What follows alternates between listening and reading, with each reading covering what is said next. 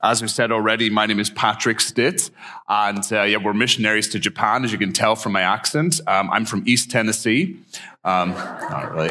I'm actually from Ireland originally, and I've been in Minnesota a long, long time now. I've pastored a church for many years here in Minnesota, and it's so good. Thank you so much for having us today. We really, really appreciate this opportunity to share with you. It really means a lot, and you guys are a great church. You can really tell that. And I love going to church. I really, really do. I just love it. Isn't it great to be with God's people? It is so good. It is so good to be together. It is so good just to get into God's word together, to worship together, to just pray for one. Man, church, what a gift God gave us from going to church. It is wonderful. I tell you, there was a time I didn't know Jesus. It sucked. I would never do that again. That was the worst. Oh my goodness. I'm never going back. Yeah. What did I do wrong? Oh, I think you were clicking because I did something wrong. Okay, sorry. It's so good to be in the house of the Lord. And I love being a Christian. I love just knowing his love, knowing his salvation, knowing his goodness. It's just wonderful. Just to be in the presence of the Lord. It is so precious. And that is just kind of what we're all about. It's just people knowing you're precious to our God. I remember first when I was a young kid walking into a cafe in the west coast of Ireland that was ran by a former stockbroker from Kentucky turned missionary. And I walked in that cafe and he just said, "You're precious to our God." Changed my whole life. It's everything switched from that moment. And that's what we are as a church. We're a church that wants this community to know you're precious to our God. Do you know we've got about 3 million Assembly of God adherents in the United States? We have 70 million in the nations. Because we wanted everyone in the entire world to know you are precious to our God. I loved walking into your church and seeing your big old missions area because you're a church that wants every single person, every corner of the world to know you are precious to our God. What a great message we've got in Jesus. What an honor it is we get to pour out this precious message to those who are perishing in this world today. It's so good. It's so good to know Jesus. I wish I could hang out with Jesus. Okay, have anyone ever had time traveling fantasy, want to hang out with Jesus, right? Jump in the TARDIS 2,000 years ago, Israel, let's go hang out with Jesus. We've been there. How cool would that be? I would so love that. And I've thought about this when time traveling technology shows up. I want to go back in time. And I would love to ask Jesus some questions. Okay, Jesus, can you tell me, what's the Father like? Can you tell me what heaven is like? Can you tell me absolutely everything I'm supposed to do with my life? A couple of lottery numbers would be great. Promise I'm going to tithe. But just fill me in, Jesus. This will be so good. And wouldn't that be so amazing just to spend some time in his precious life-giving word? But what blows me away as I process this is those people who hung out with Jesus didn't really get how precious it was. You're like, Jesus, that guy didn't wash his hands. Do you want me to go smite him? Jesus, you healed that guy on the wrong day. You need to go make him sick again. We'll come back tomorrow. Really, this is what you come up with. You're in the presence of the Holy One of Israel, the source of all divine knowledge, and you want to have a whinge about hand washing. Really. And it kind of blows my mind a little bit that even those in the presence of Jesus didn't get how precious it was. So Jesus did something in the midst that a lot of pastors have done throughout history. He planned a mission trip. So for those of you who've had the blessing of going on a mission trip, one of the first things you learn is people in other nations are so blessed by the things we take for granted. And that changes you. They are so grateful for these wonderful, precious things. So Jesus does this. You've got your Bibles this morning. Open them up to Matthew 15. We're going to start in verse 21. Matthew 15, starting in verse 21. And we're going to read about the mission trip of Jesus and the disciples. And it's so amazing. So Jesus gets his guys together and, we said, okay, we're going on a mission trip. So he packs some, VBS equipment, some anti-diarrhea medicine, some matching t-shirts and said, all right, guys, let's go on a mission trip. So let's read it together. We've got, starting in verse 21, it says, leaving that place. Now, I love this phrase, leaving that place. Because Jesus steps out of Israel. He leaves, and he's the Jewish Messiah, he's like Old Testament, prophetic, people kind of obey the law. This would be comfort zone for good Jewish boys living in Israel, living where, everything is going your way. But he has to leave that place. He has to go into pagan central. He has to go into a place where they're idol worshiping and enslaving people and sacrificing babies. Because how many know this? God's mission for your life is generally outside your comfort zone. It's going to require you stepping out of where you are comfortable and into a place where you are needed. So first, right away, Jesus has to leave that place and get out of his comfort zone. And what happens right away? Very next verse, a Canaanite woman from that vicinity comes running out to him, crying, "Lord, Son of David, have mercy on me. My daughter is demon-possessed and she is suffering terribly. Help me, Jesus. Help me. I need you. I need you. The devil is destroying my life. He's destroying my family. Help me, Jesus. Help me, Jesus." Now, what happens here? Right away, as soon as Jesus crosses the border, he is hit with spiritual starvation. This woman is desperate for the goodness and the power of Jesus.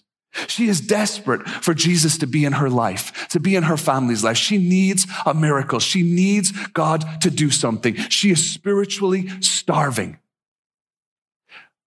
Now, starvation is overwhelming. And it's overwhelming how many people in the nations need Jesus. My father-in-law, who was in the military for many years, said the most dangerous mission you can often go on is to bring resources to a starving area, because people are so crazed with their starvation, they'll tear your trucks and your tanks apart just to get at the things that you have. This woman is starving. But there's two groups here. How many know Jesus is often working on several different levels? Okay, so the next group he has is the 12 apostles. They have spiritual abundance. They've got good old churches and temples and synagogues and rabbis, and mama teaches you Old Testament and daddy teaches you Old Testament, and they good kids churches, and they have the temple, and they have tradition, and they're in the presence of Jesus himself. They have spiritual abundance.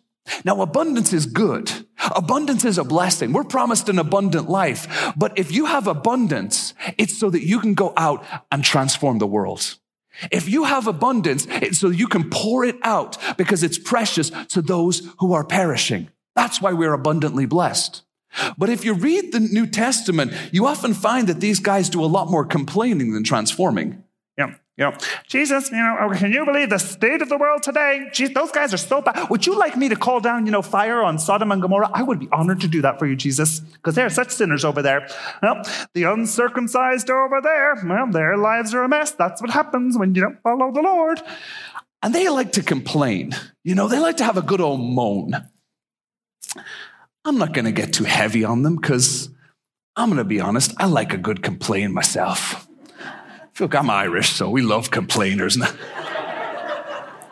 I'll tell you, as a preacher, there's nothing like a good old complainy sermon. You really get into it. Oh, the state of the world today. Can you believe what's happening, brother? Oh, look at kids these days. They're a wreck. Oh, can you believe what's happening in Washington? Oh, the world's a wreck. Come, Lord Jesus, soon and save us from this horrible world.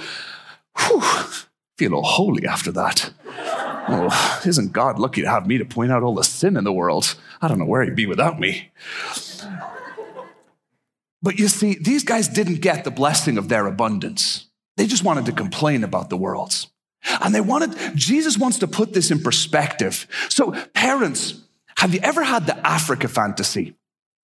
Okay, let me break that down a little bit. Have you ever been dealing with one of your own darling little children and they're going a little bit and complaining about everything, and you're like, oh, I want to ship you to a little village in Botswana.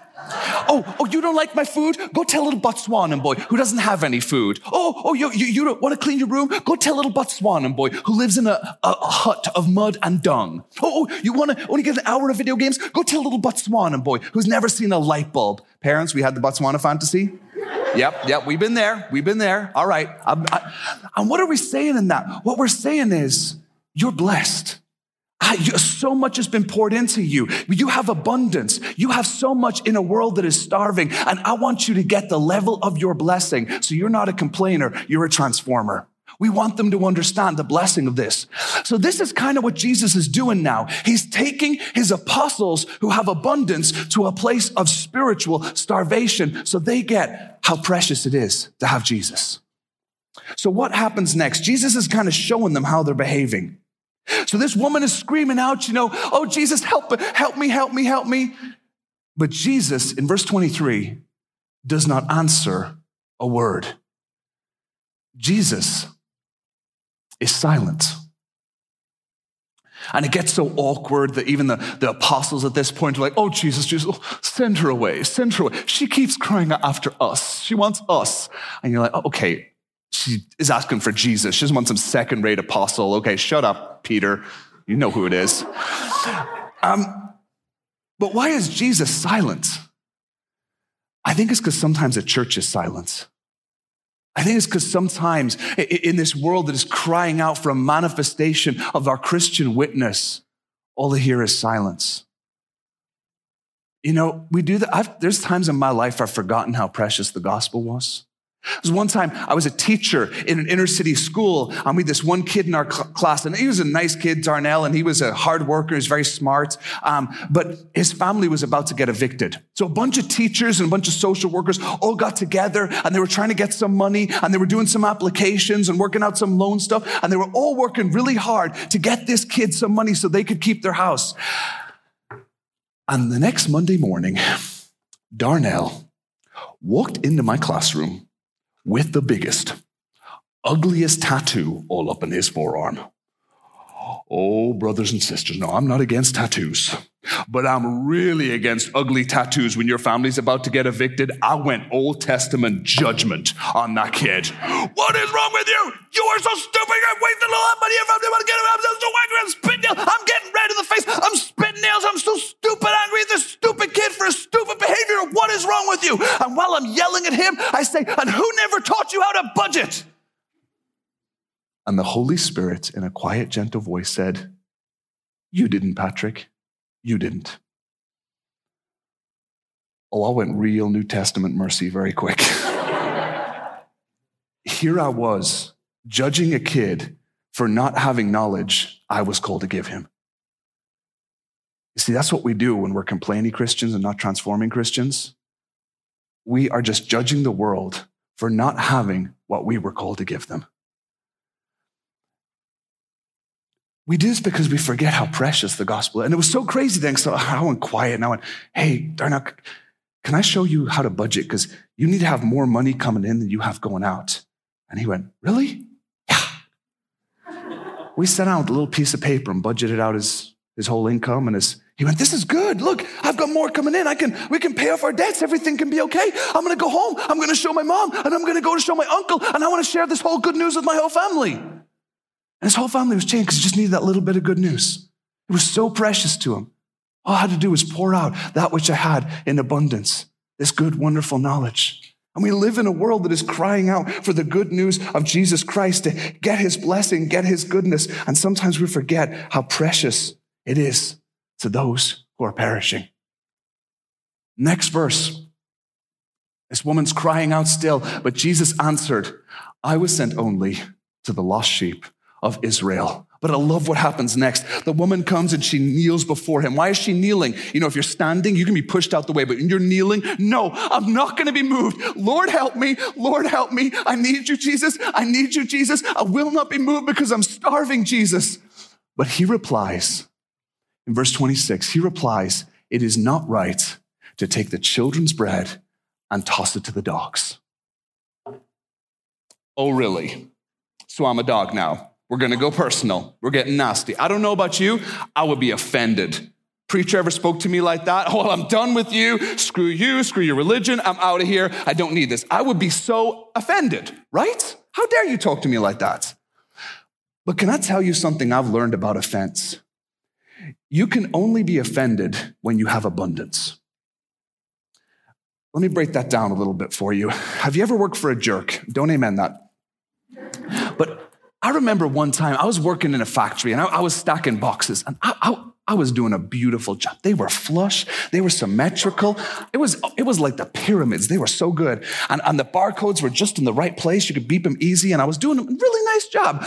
And my boss comes out and like, what are you doing on my side? I don't want to do it the other way. And I'm like, well, if I do them the other way, you can't access the barcodes. And he's like, well, you're here to do what I say. Now give me your opinion. Do them the way I said. I'm fine. I'll do them the other way. And I start to move those boxes the wrong way. And as I'm doing it, I start to have the quitting fantasy. Yeah, y'all know the quitting. One day, I'm going to tell you what I think your stupid factory and your stupid boxes and your stupid face. I'm going to have another job and make more money and you can shut up. But I don't quit my job because I don't have another job lined up and there weren't any available. I shut my mouth. I couldn't afford to be offended. I didn't have the abundance necessary to take on offense. You see, you can only be offended when you have abundance. I think that's why in America, we've become a very offended people because we've got a whole lot of stuff. I'm boycotting this kind of beans. Because there's 17 other kinds of beans you can go for. Wow. I want these pair of shoes and 15 other ones. And we become, can I get a little more real? Christians are kind of the worst at being offended, right? We get offended all the time over really dumb stuff. And part of that is, I'm going to get a little tough here, it's because there's a whole lot of churches.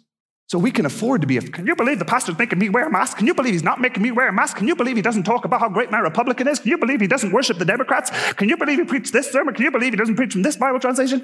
And we're bouncing around. And you can do that because you can go to one church one week and get offended there after a little bit and go offended to the next one till you just go all over the place like a pinball till finally you just settle down your couch, occasionally stick on Joel Osteen on TV. I'm not picking on Joel. I like Joel. But what I'm saying is, because of our abundance, we can get so offended. And here's the thing. When you get into the mentality of offended, you have a broken abundance mentality. We sometimes think that if something is rare, it must be precious. And as it is of abundance, it must be of no value. And we get this mistake with the church sometimes. It might have happened to you. Have you ever gone out with dinner, to dinner with somebody, and they order a big old plate of oysters, big $100 thing of oysters, and they come on ice. And oysters must taste delicious because you have to soak them in salt and hot sauce and lemon juice before you touch them. And people will pick up their $15 oyster. You have to hold it like this because it's $15. And they go, oh, that was so delicious. That was well worth $15. And they seem to have forgotten. They're sucking cold, salty snot out of a dirty rock and paying $15 for the privilege. I'll have some chicken and mashed potatoes, please, for $5. Yeah, it might be abundant, but it's good. Here's what I want to break down for you, brothers and sisters. Don't confuse the abundance of churches for the preciousness of this gospel. Here's what I want to say, and I want you to take this more than anything else I say today. Every single empty church, empty seat in this church represents someone in our lives who is desperate for this good news, who is broken in their spirit, in their heart, in their body, and they're waiting for someone to come and tell them, you're precious to our God. Right now. Right now. And we often think of why we can't do it, and I'm not very good at preaching, don't know a lot of the Bible. You know, the Bible doesn't say we're going to overcome by our Masters of Divinity degree. It doesn't say we're going to overcome because we preach like Billy Graham. It says we're going to overcome by the blood of the Lamb and the word of our testimony. You know what evangelism is going to look like? I want to listen to you right now, and I'm going to hear. And at the end, can I tell you what God has done in my life? That's evangelism. Wow. I'm here to listen. Can I pray for you? That's evangelism. Wow, you should come to our church. Pastor's preaching on this. You're really going to be blessed by it. That's evangelism. Can I look after your kids for a couple of hours? You get some rest? That's evangelism. That is so precious to those who are perishing when we just start to pour it out. We just start to pour it out. You know, today we recognize moms because thank you guys so much for teaching people how precious they are. You know, sometimes as a mom, you can feel like, man, the kids don't get how blessed I am. But you know who sometimes gets that? And I'll just throw it out. You don't have to say anything, but I know some of you guys have been moms to kids that didn't have, whose biological moms weren't really there for them. And when you do that, you see a whole different blessing because we've invested in people. And when you show them a little bit of encouragement, a little bit of love, a little bit of advice, a little bit of something, they are so blessed. This was so good. Thank you so much. I needed to hear that. Why? Because something that other people look for in abundance, to them, it is precious. It is so blessed. We live in a world that is crying out for a mother's love right now because so many people are without it. And those who are without it get how precious it is. And they're not complaining and giving out. They just wish they had one person in their life to love them just a little bit.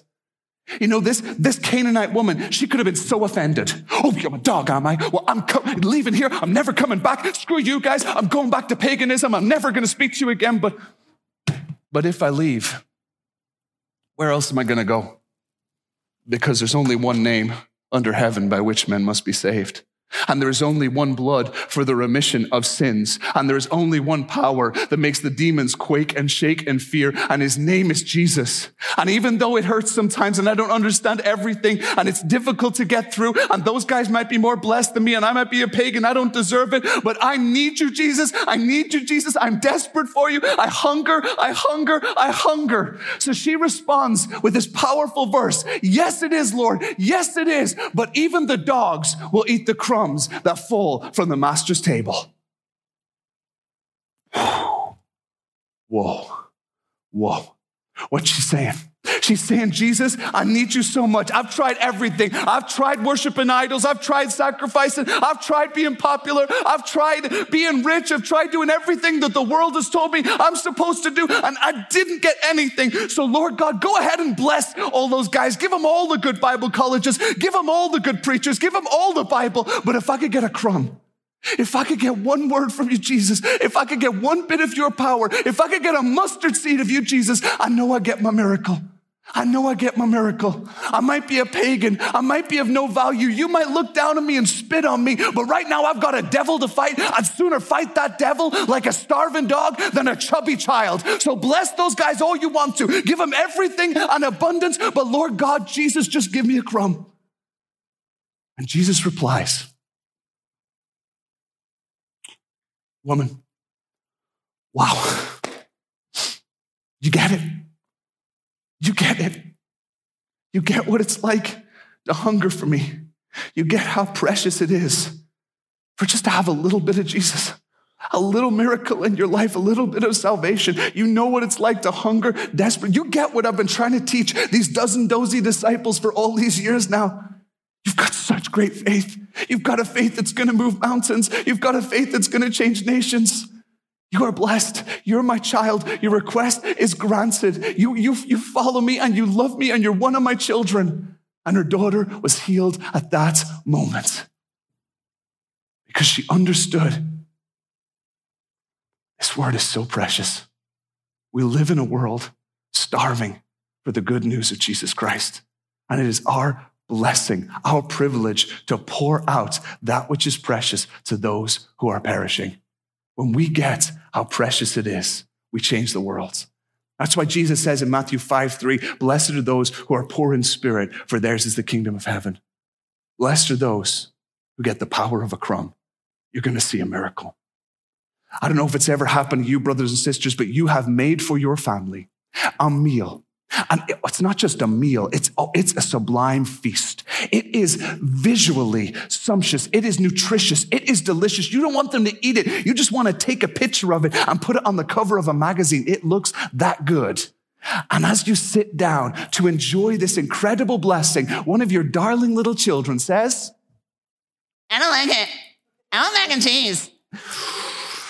And while you're Googling the cost of a flight to Botswana, at your feet, there's a dog. And the dog is looking up at you with big dewy eyes, and its tongue is dangling out of its mouth, and its tail is beating in joyful anticipation. And it is looking up and saying in dog language, oh, I love your food so much. Your food is so good. It is such a blessing. And if I can get one little crumb, just one teeny, even if it's been on the floor, I'm going to love you so much. I'm going to be such a good boy. You see, sometimes you can see God more clearly as a dog on the ground than a child at the table. when you get what God has given me, the blessings and the grace and the gifts that he has given me is precious and powerful and wonderful. And I can do something with this. I can pour it out to a world that is perishing. As my wife shared, we're going to Osaka, Japan. And Japan Osaka is the least reached city on planet Earth. Yeah, there it is. Yeah, a lot like Cloquet. That region has 25 million people in it. And from what we can determine, if you took all the evangelical churches and missionaries, there would be one for every 750,000 people who've never heard the good news of Jesus Christ. Right now, Japan is going through the worst suicide epidemic it's seen in many generations. Its people are chronically lonely, and they're hurting, and they're disconnected from society. They estimate something about 3 million people have such high social anxiety they will never, ever leave their homes. And we still want them to know Jesus. He's so precious. When we were there last time, it was really cool. So my son and I, we have these sweaters that sort of say, let's practice English together. And little kids that come up and chat in English with us. And students would invite us over to their house just to chat. And so it was really good. We've got a picture with us and the students. And it was a really fun experience because we would say, I would sort of say, I would be praying, okay, God, give me an opportunity to share your good news. And they were talking about Christmas. And it's really amazing. In Japan, they have presents. They have Christmas trees. They don't have turkeys. They have KFC Christmas buckets, which I kind of think's a little better. But they have no Jesus. Christmas is just a cool Western holiday where you give presents. So as they're talking about Christmas, I said, hey guys, what do you think happened at Christmas time? And they all looked at each other and they're very smart people. And they, I don't know, do you know? And one guy goes, oh, Santa Claus's birthday. No, not quite. Actually, it was Jesus' birthday. And he goes, oh, okay, that's cool. Oh, how old is Jesus now? So I said, how old do you think he is? And he goes, he's pretty old, right? He was around in World War II, lives out in California. Technically, I get. And so I just say, hey, can I tell you the story of the birth of Jesus? You know, how many of you heard that story like 1,000 times? It's kind of lost all meaning. You know how cool it is to hear for the first time in your life? The God of God and the King of Kings came into human history, was born in a barn, and slept in an animal's feeding trough. And I said, Honto desu ka? Is this the truth? Honto desu. It is true. It is true. Honto desu ka? Is it true? Honto desu. It is true. I was talking about the star over Bethlehem, and one Japanese guy goes, well, what star was it? I said, well, actually, it was Jupiter, which is the god of God's planet, and then Regulus, which is the King of Kings, was kind of looping around it, forming a crown and pointing right over Bethlehem. And he Googles this, and he's like, yeah, it really was there. And he starts to think about it. He's like, you know, when the Big Bang happened, all this space dust went absolutely everywhere, and all the dust kind of formed in just such a way so that planets and stars came together in just the right way. So that means for that star to be at that place at that moment, every single bit of dust at the moment of the Big Bang had to arrange itself in that means God had to arrange the dust itself to be there at that time. That's incredible. Dude, you learned about Jesus 5 minutes ago. You're already preaching better than me? This is good. But they were, tell us more. And we'd stay up till 3 and 4 in the morning. Tell us more about Jesus. And they would say things like, I never knew. You're telling me God loves me? Like knows me and loves me? Wait a second. God, Jesus died for my sins? All of them? Wait. You're telling me I have purpose?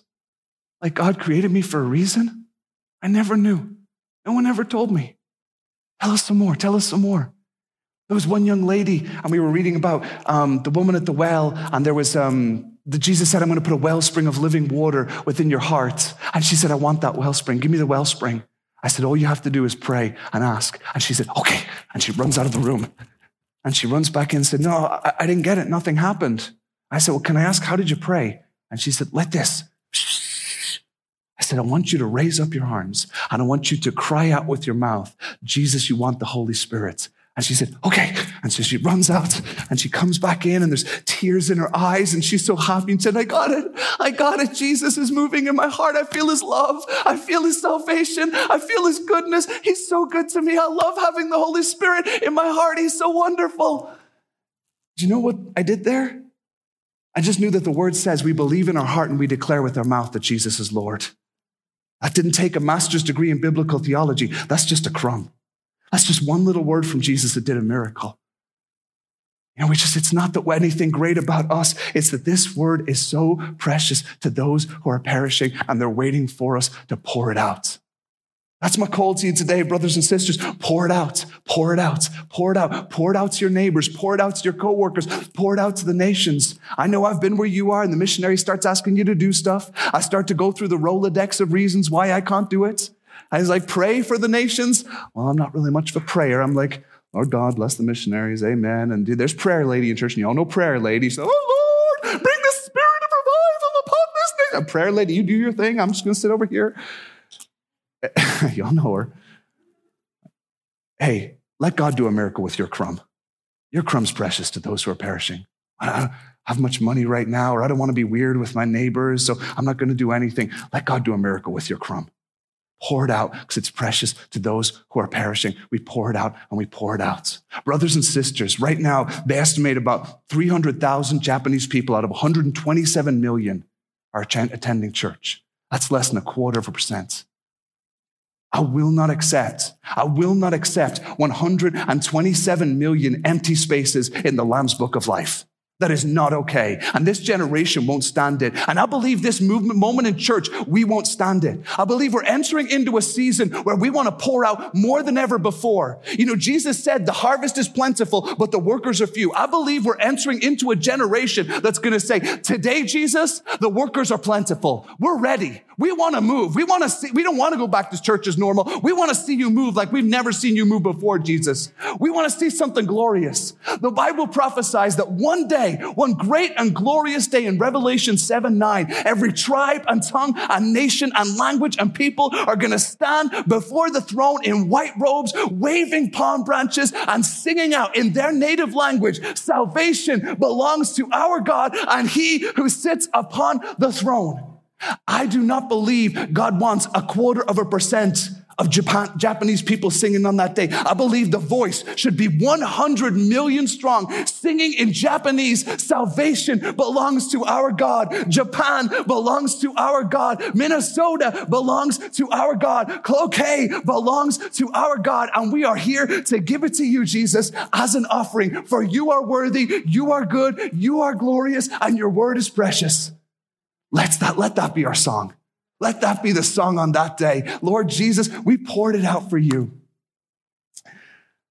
How good it is to know. I believe revival is coming, brothers and sisters, in Japan. I believe, as my wife said, the land of the rising sun will be known as the land of the risen sun. For God is moving, his word is precious, and his people get to pour it out.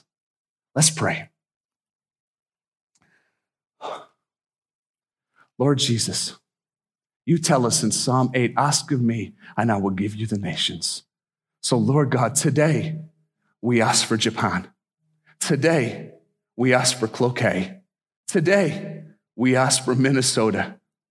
And we don't want it for ourselves, Lord. We want it so we can pour out this precious, life-giving message to Minnesota and to Japan, so that on one day we get to present these nations, these communities, these cities as an offering to our God. We get to give them back to you better than we found them, Lord, just enlivened with your word and your Holy Spirit and your salvation. For only that is a gift worthy of the King of Kings and the Lord of Lords. For the God of Japan and the God of Cloquet and the God of the nations, that all may know that Christ is Lord. We pour it out, Lord God. Thank you. That everything we pour out, every time we pour out, you pour it back in, but our cup gets larger and larger, ready to overflow. What a great honor we have to tell the nations, to tell our friends and our family, you are precious to our God. You are loved by our God. You are saved by our God. What an honor we have in Jesus. Thank you, Lord God, for the nations. In Jesus' name we pray. Amen.